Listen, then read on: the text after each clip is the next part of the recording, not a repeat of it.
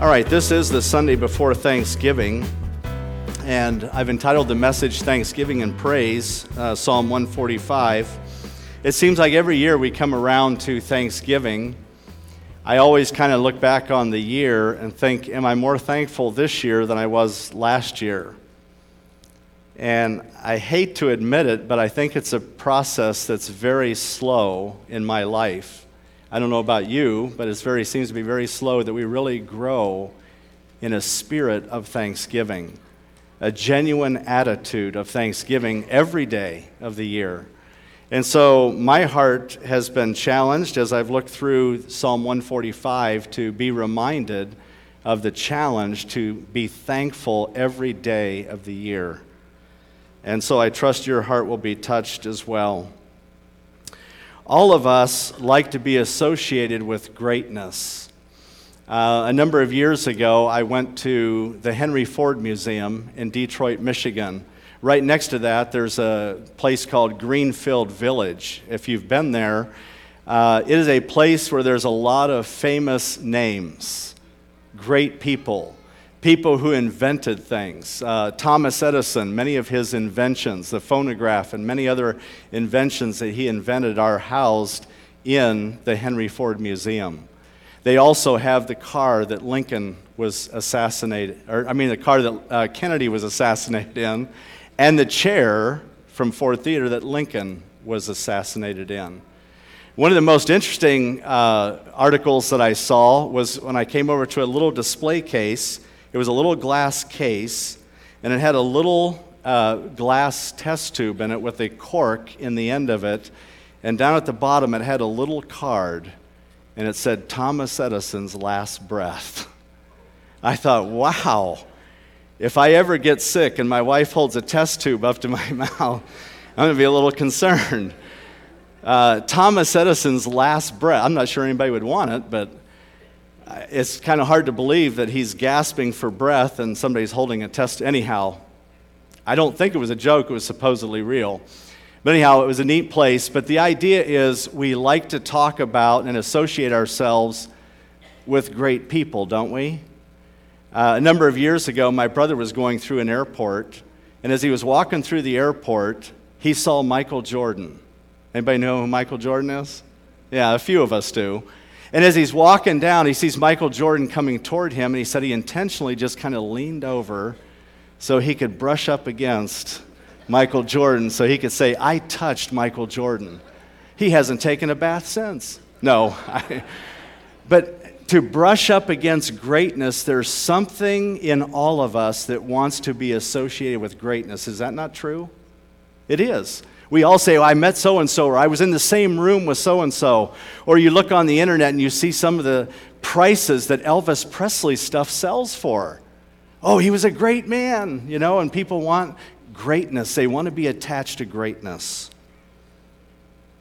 And so in this psalm, we are going to brush up against the greatness of God. We're going to be reminded of the awesome God that we serve. And the first quality we brush up against is found in the opening verses of Psalm 145. And that is this: thanksgiving and praise for God's greatness. God is great because of who He is. Now we say that and we say, oh yeah, well of course we know that. But let's review for a moment, just in this chapter alone, it talks about who God is. And in verse 1, it says that God is king. Notice he says, I will exalt you, my God the King. I will praise your name forever. Down in verse 3, it says that God is great. He is beyond normal. He is supernatural. He is great. We cannot put words in the human language that really attach itself to the greatness of God. Then it says he is majestic in verse 5. It talks about his majesty. In verse 6, it talks about God is good. Good. And then it talks about in verse 7 that God is righteous. So let's go back here. God is king. What does that mean? It means he fills the function of a ruler. A ruler is one who has authority, who is in charge, who takes care of the government of the universe. That's God. He is the governor of the universe. He governs it all. He holds the world together, the Bible tells us in the book of Colossians. Everything is held together. The laws of gravity, the laws of nature, our atmosphere so we can breathe is all held together by this great God who is king, who is great, who is majestic, who is good, who is righteous. He is the commander-in-chief of the universe. He is also the head of the church. This is the God that we worship and serve. And this is the one that we should be giving praise and thanksgiving to. So when we come into church, we're not coming in to say, oh, God, just bless me. No, God, how can we bless you? How can we give you the praise, the worship, the adoration, the glory that you rightfully deserve because you are the ruler of the universe? When I look out and I see the stars and they're just held in space by the invisible hand of God. And how many stars are there? Millions and millions. And astronomers keep finding more and more galaxies with a more powerful telescope to say the universe is bigger than we imagined. And if the universe is that big, how big is the God who holds the universe in the palm of his hand, who is worthy of our praise? It tells us in Isaiah 9:6, the government will be upon his shoulders. Talking about Jesus. He will be called Wonderful Counselor, Mighty God, Everlasting Father, Prince of Peace. Of the increase of his government and peace there will be no end. He is let me attach this now, the eternal God, the eternal King, eternally great, eternally majestic, eternally good, and eternally righteous. Now, the words thank and think come from the same root, reminding us that thanksgiving comes from thinking about our blessings. And I think we have to begin to think about the God who gives the blessing. Every good and perfect gift, the Bible says, comes from above. And we have to start with God. Imagine what the universe would be like if God was not in control. I mean, look what it's like when he is in control and the sin that runs rampant. But what if he was not in control at all? We would destroy ourselves. We would be gone in an instant. We would have no atmosphere to breathe. Our bodies would shut down. God gives me every breath, every heartbeat, every blinking eye, every air-filled lung comes from the Lord. So thanksgiving and praise for God's greatness happens when I extol God as King. When I extol him as King. He says in verse 1, I exalt you, my God the King, and I will do what? I will praise your name forever and ever. What this means is that we are to bless God verbally. To verbally tell him how great he is, how good he is, how righteous he is, how holy he is. God, I exalt you. I praise you for who you are. Let me ask you a question. How many times did you swallow this week? I have no idea how many times I swallowed, but I know it was a lot. And many of them was with food and taste buds to enjoy the gifts of God. Probably too many bites of food, but let's not go there. He says in Psalm 63:3, because your love is better than life, my lips will glorify you. Is that what we use our lips for, to glorify the Lord, to bless the Lord verbally? Dr. Alexander White of Edinburgh, Scotland, was famous for his pulpit prayers. He always found something to thank God for, even in bad times. One stormy morning, a member of his congregation thought to himself, the preacher will have nothing to thank God for on a wretched morning like this. But White began his prayer. We thank thee, O God. that it is not always like this. There's always something to thank God for. In Psalm 63:7, the psalmist says, because you are my help, I sing in the shadow of your wings. Another way we verbally bless the Lord is with music. In song, we just burst forth into praise because we think about the greatness of God and we can't seem to captivate it just with words, but with music. And we bless the Lord. It also carries the idea of bending the knee. When we extol God as King and praise Him, we bend the knee in humility. We're marveled at the greatness of God.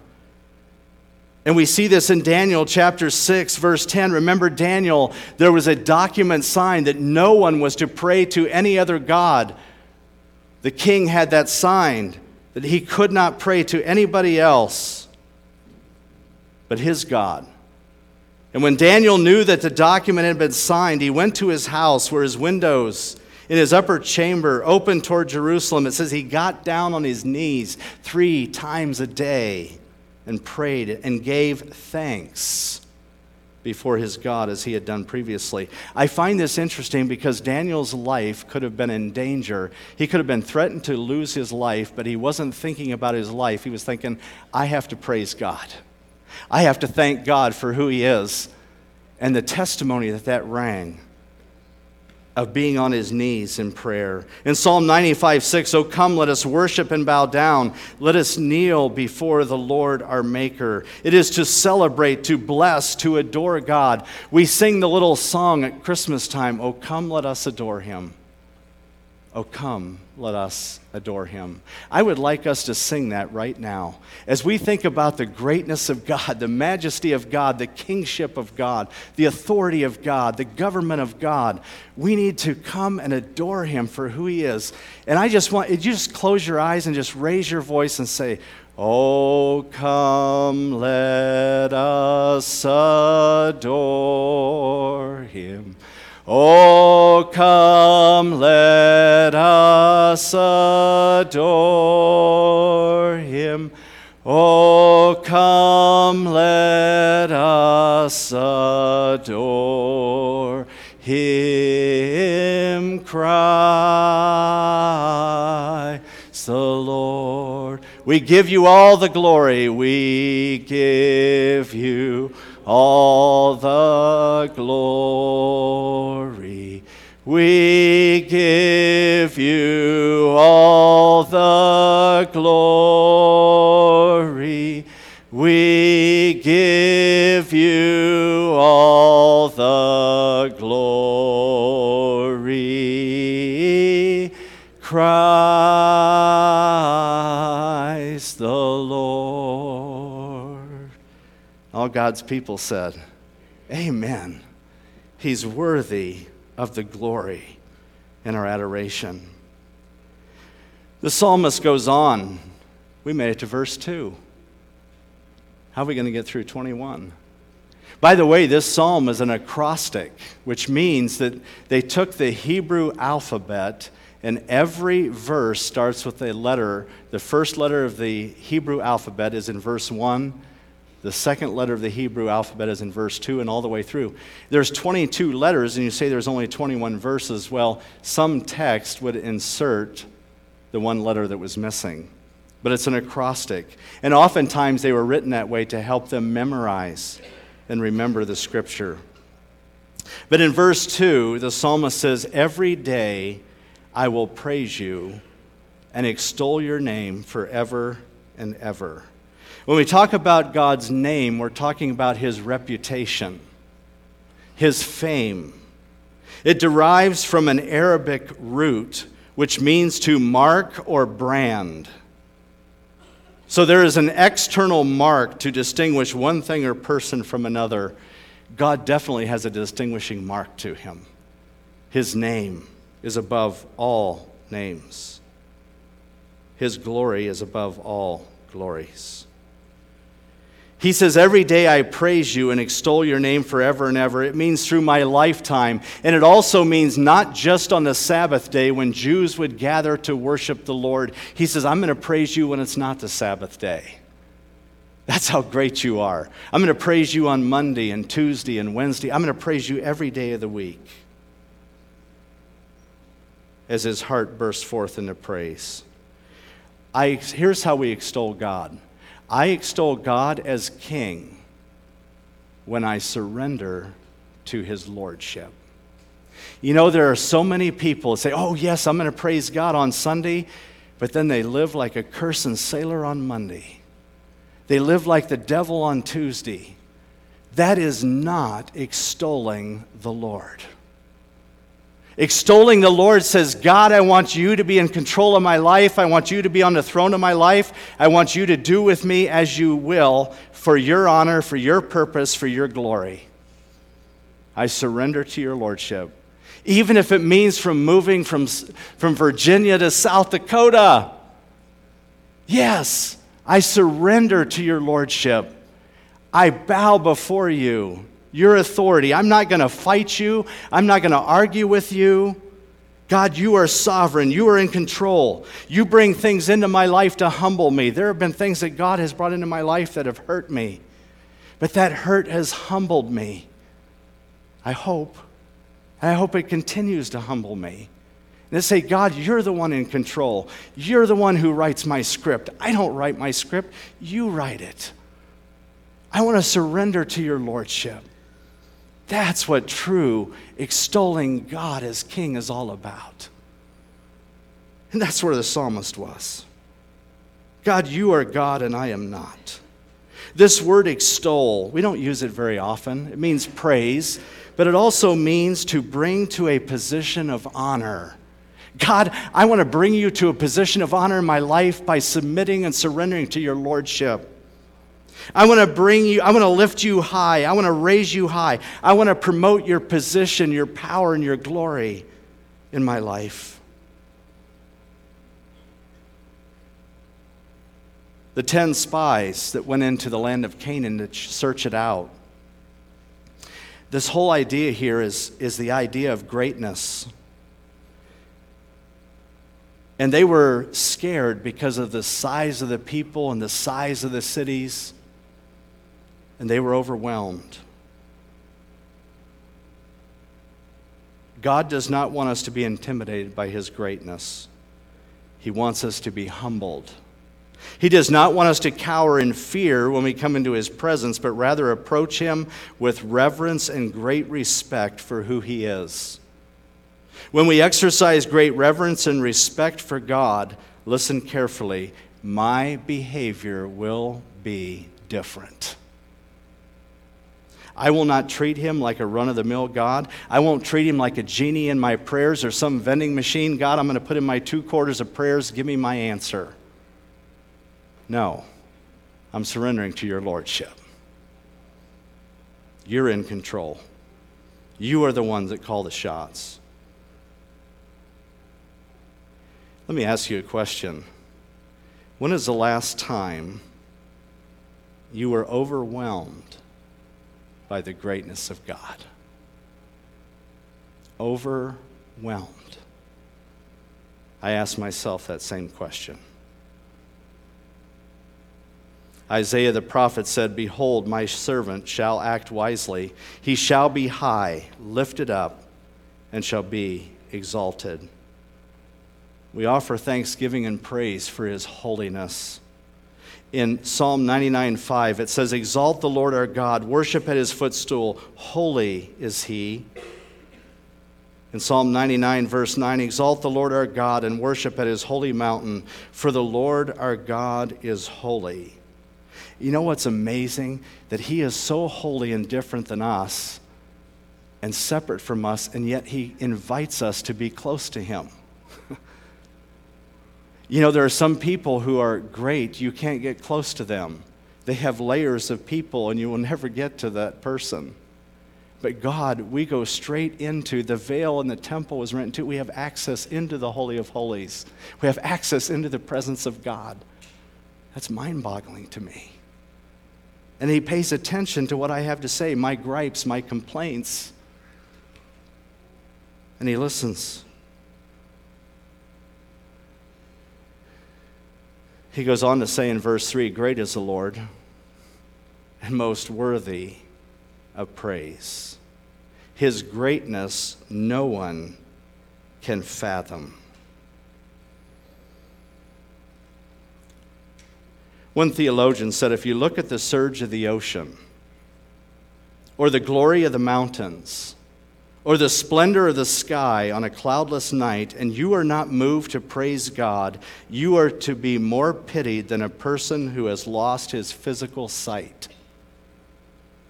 As an evangelist said to some inmates in a federal prison on one occasion, if that don't turn you on, you ain't got no switches. And I think it's true. His greatness no one can fathom. What does it mean when it talks about fathom? To measure the depth of something. To understand completely.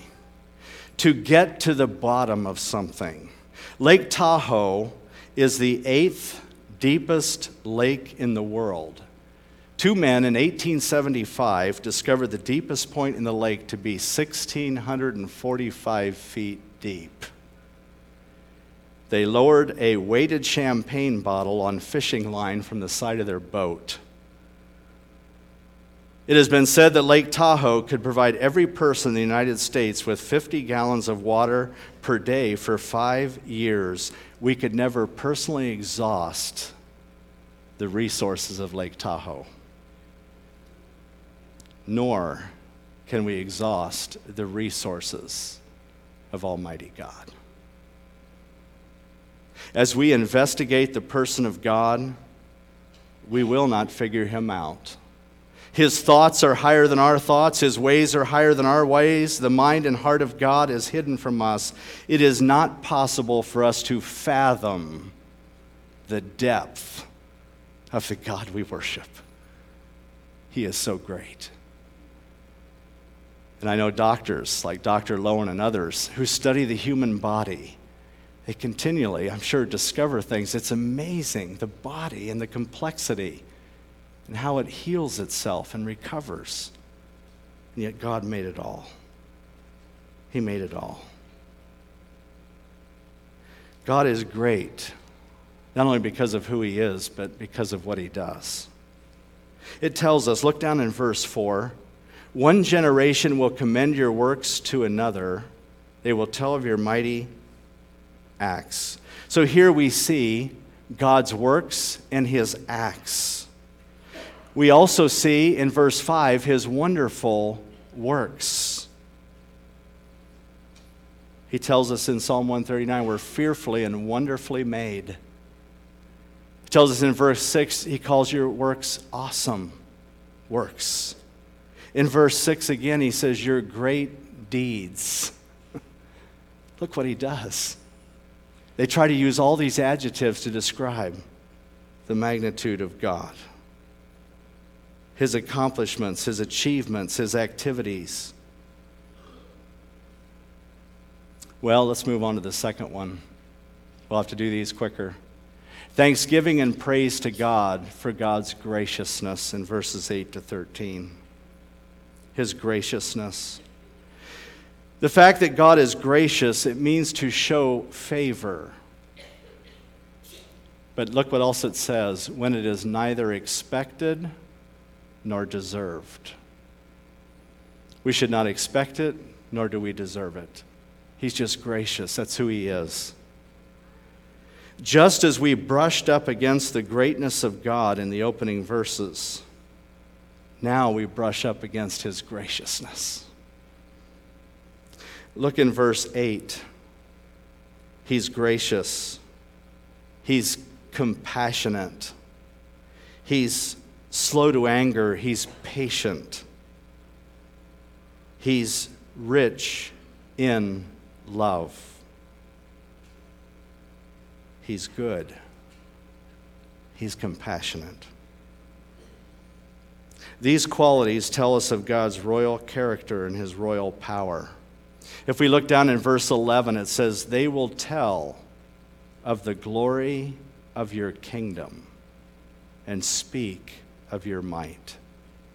This is again the royal power of God. His royalty is over all royalty. His kingdom is over all kingdoms. It's a reflection, this section is a reflection of when God passed before Moses, when Moses wanted to see the glory of God, and God says, I can't show you all my glory, I'd kill you. But he did pass in front of Moses, and he says, and here's what Moses said when God passed in front of him in Exodus 34:6. The Lord, the compassionate and gracious God, slow to anger, abounding in love and faithfulness. And how did Moses respond to this once-in-a-lifetime experience? A couple verses later, it says he bowed to the ground and he worshiped. What other response could there be? He was humbled at the magnitude of his glory. And so should we be as well. We see God's favor poured out toward Israel when they were in slavery, and he delivered them. Their slavery was discouraging and difficult. They saw no way out. They were totally captivated by the enemy. They were dominated and controlled by the enemy, and they were forced to do whatever the enemy wanted. And God graciously, miraculously raised up a leader in Moses and said, we're going out. And not only that, we come into the Red Sea. Now we're in trouble. No, I'll just part the Red Sea. I'm going to take care of you. Let me ask you, what are you going through that's so difficult, hard, discouraging, that you don't think God can handle, you and God together? Maybe it's an opportunity for you to fall on your face before the greatness of God and say, God, I can't do this, but I know you can. I know you'll help me because you're a great God and you are a gracious God. The depth of God's love is shown in an illustration in Isaiah 49:15. Listen to this. He says, can a mother forget the baby at her breast and have no compassion on the child she has born? He's saying that's unthinkable, that a mother would possibly forget the baby at her breast or have no love for the child she gave birth to. But here's what he says after this. Though she may forget, I will not forget you, because you are engraved in the palms of my hand. I will not forget you. That's the love and grace of God. You know, in spite of all the rebellion and disobedience of Israel, God still loved them. Like the prodigal son who went out and he squandered his living and he scorned his father's love. He's coming home and his father's looking like, yeah, here you come. It's about time. You despicable, no good piece of trash. No, that's not what he said. He said, welcome home. Welcome home. I've been waiting for you. That's the grace of God. Did he deserve it? No. He lived like a fool. And yet it shows the grace of God in receiving us. And so many times people say, well, you don't know how badly I've blown it. It doesn't matter how badly you've blown it. God knows, and he still loves you. That's what's amazing. He still loves us. You know, every other religion, to gain the favor of God, you have to work for it. Let me give an example. In Buddhism, there's an 8-fold path to gain the favor of God. The Hindus have a doctrine of karma. Oh, you're going to get better and better, and little by little, you're going to earn favor. The Muslims have a code of law. Each of these are necessary to perform to earn the approval of God. Only in Christianity is God's love unconditional. He grants it based on the merits of his grace and not what we deserve. He does not treat us, the Bible says, as our sins deserve or repay us according to our iniquities. This Thanksgiving, we can be grateful for all God has given to us, His love, His grace, His forgiveness, our families, our health, our church, our homes, our possessions. But we can be equally grateful for what He has not given us. He has not given us the punishment that our sins deserve. You see, His grace gives us what we don't deserve. His mercy is not giving us what we do deserve. We have a gracious ruler who longs to give good gifts to his children. His hand is open all the time for his children. If you look down in verse 16, you open your hand and satisfy the desires of every living thing. He's saying, I'm a generous God. I want to pour out blessing after blessing after blessing on your life. Let's move on. I'm going to cover one more. Thanksgiving and praise to God for His faithfulness. It's found in the last section. One theologian called this section God the Provider. 4 ways God provides for His people. We'll have to do these quickly. Number 1, He provides strength to the weak. When you are weak in temptation, when you are weak in overcoming a habit or a struggle, God gives you strength you don't possess. That's why we have to ask Him. You're facing discouragement. God can encourage you. You may feel overwhelmed. God will say, I'm here to help carry your load. Would you give me part of the load? I want to help you. He wants to be our burden bearer. Secondly, He provides food for the hungry. Food for the hungry. By the way, if you look in verse 14, this is where you see strength to the weak. The Lord upholds all those who fall. He helps the discouraged. I've fallen and I can't get up. You've heard that? The Lord, and lifts up all who are bowed down. That's strength to the weak. And then in 15, the eyes of all who look to you, and you give them their food at the proper time. He provides food for the hungry just when they need it. He supplies, and He supplies generously.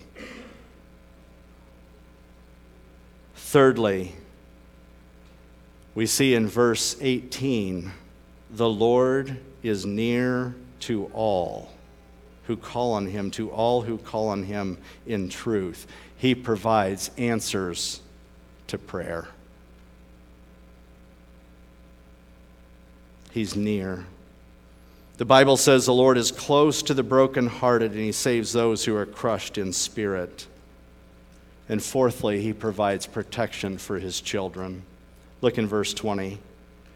The Lord watches over all who love Him, but all the wicked He will destroy. There is no enemy that God can't wipe out.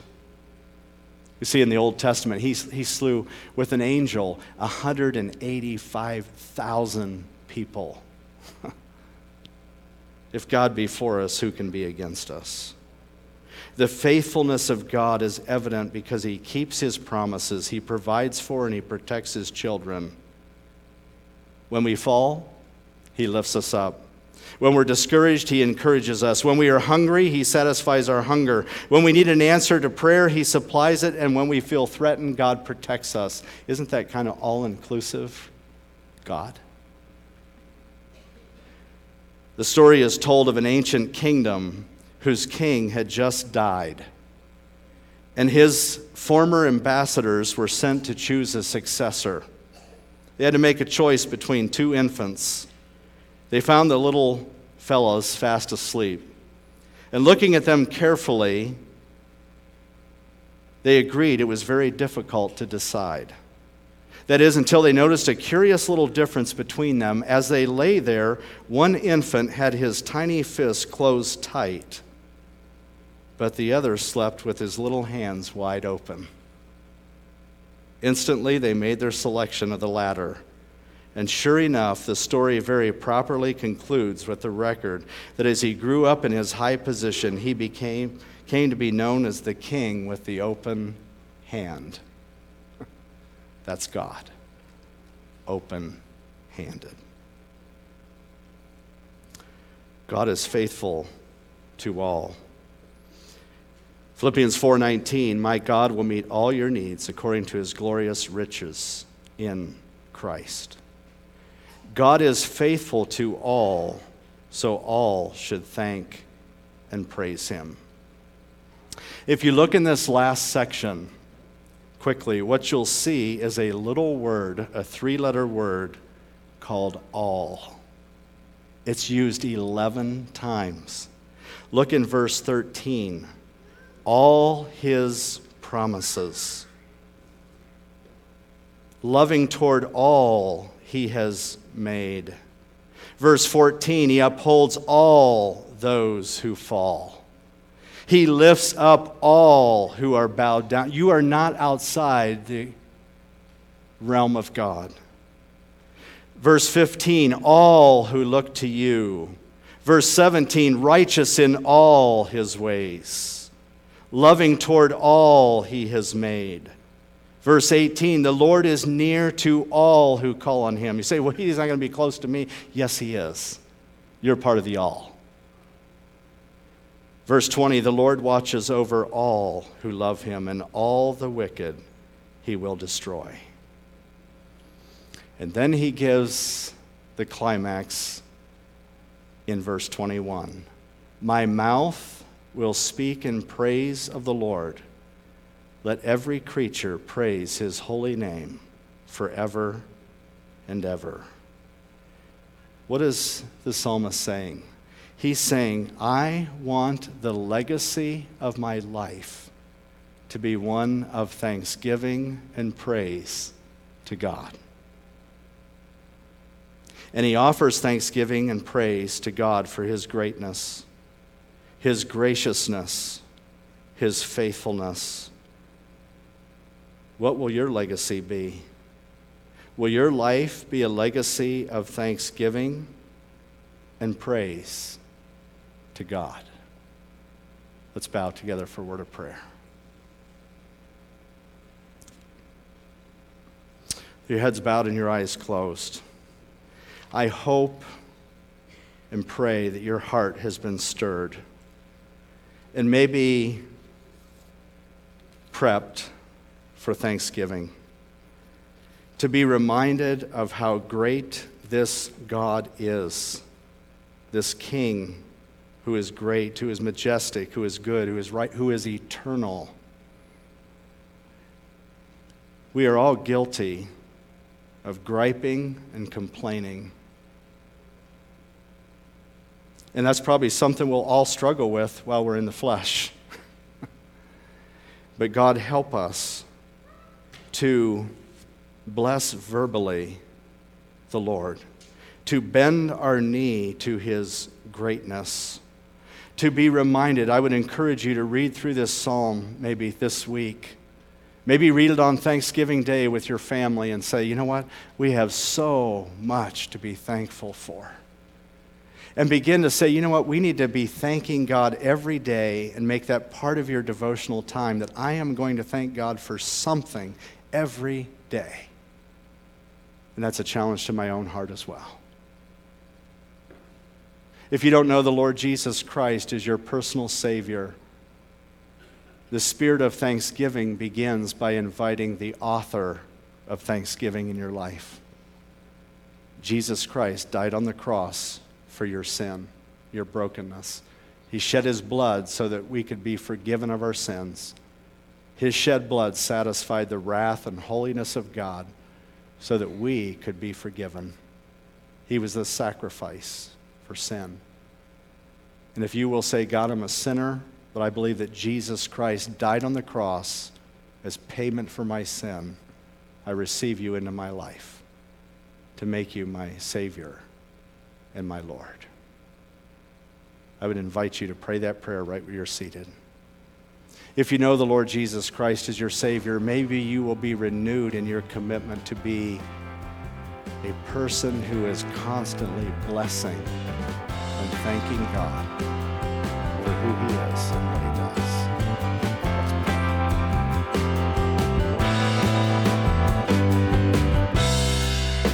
We hope you've enjoyed today's message. If you would like to know more about Bethesda Church, you can check us out on the web by going to our website, which is BethesdaMB.org. That's Bethesda, M as in Mary, B as in boy.org. Or check us out on Facebook by searching for Bethesda Church of Huron. Have a blessed day.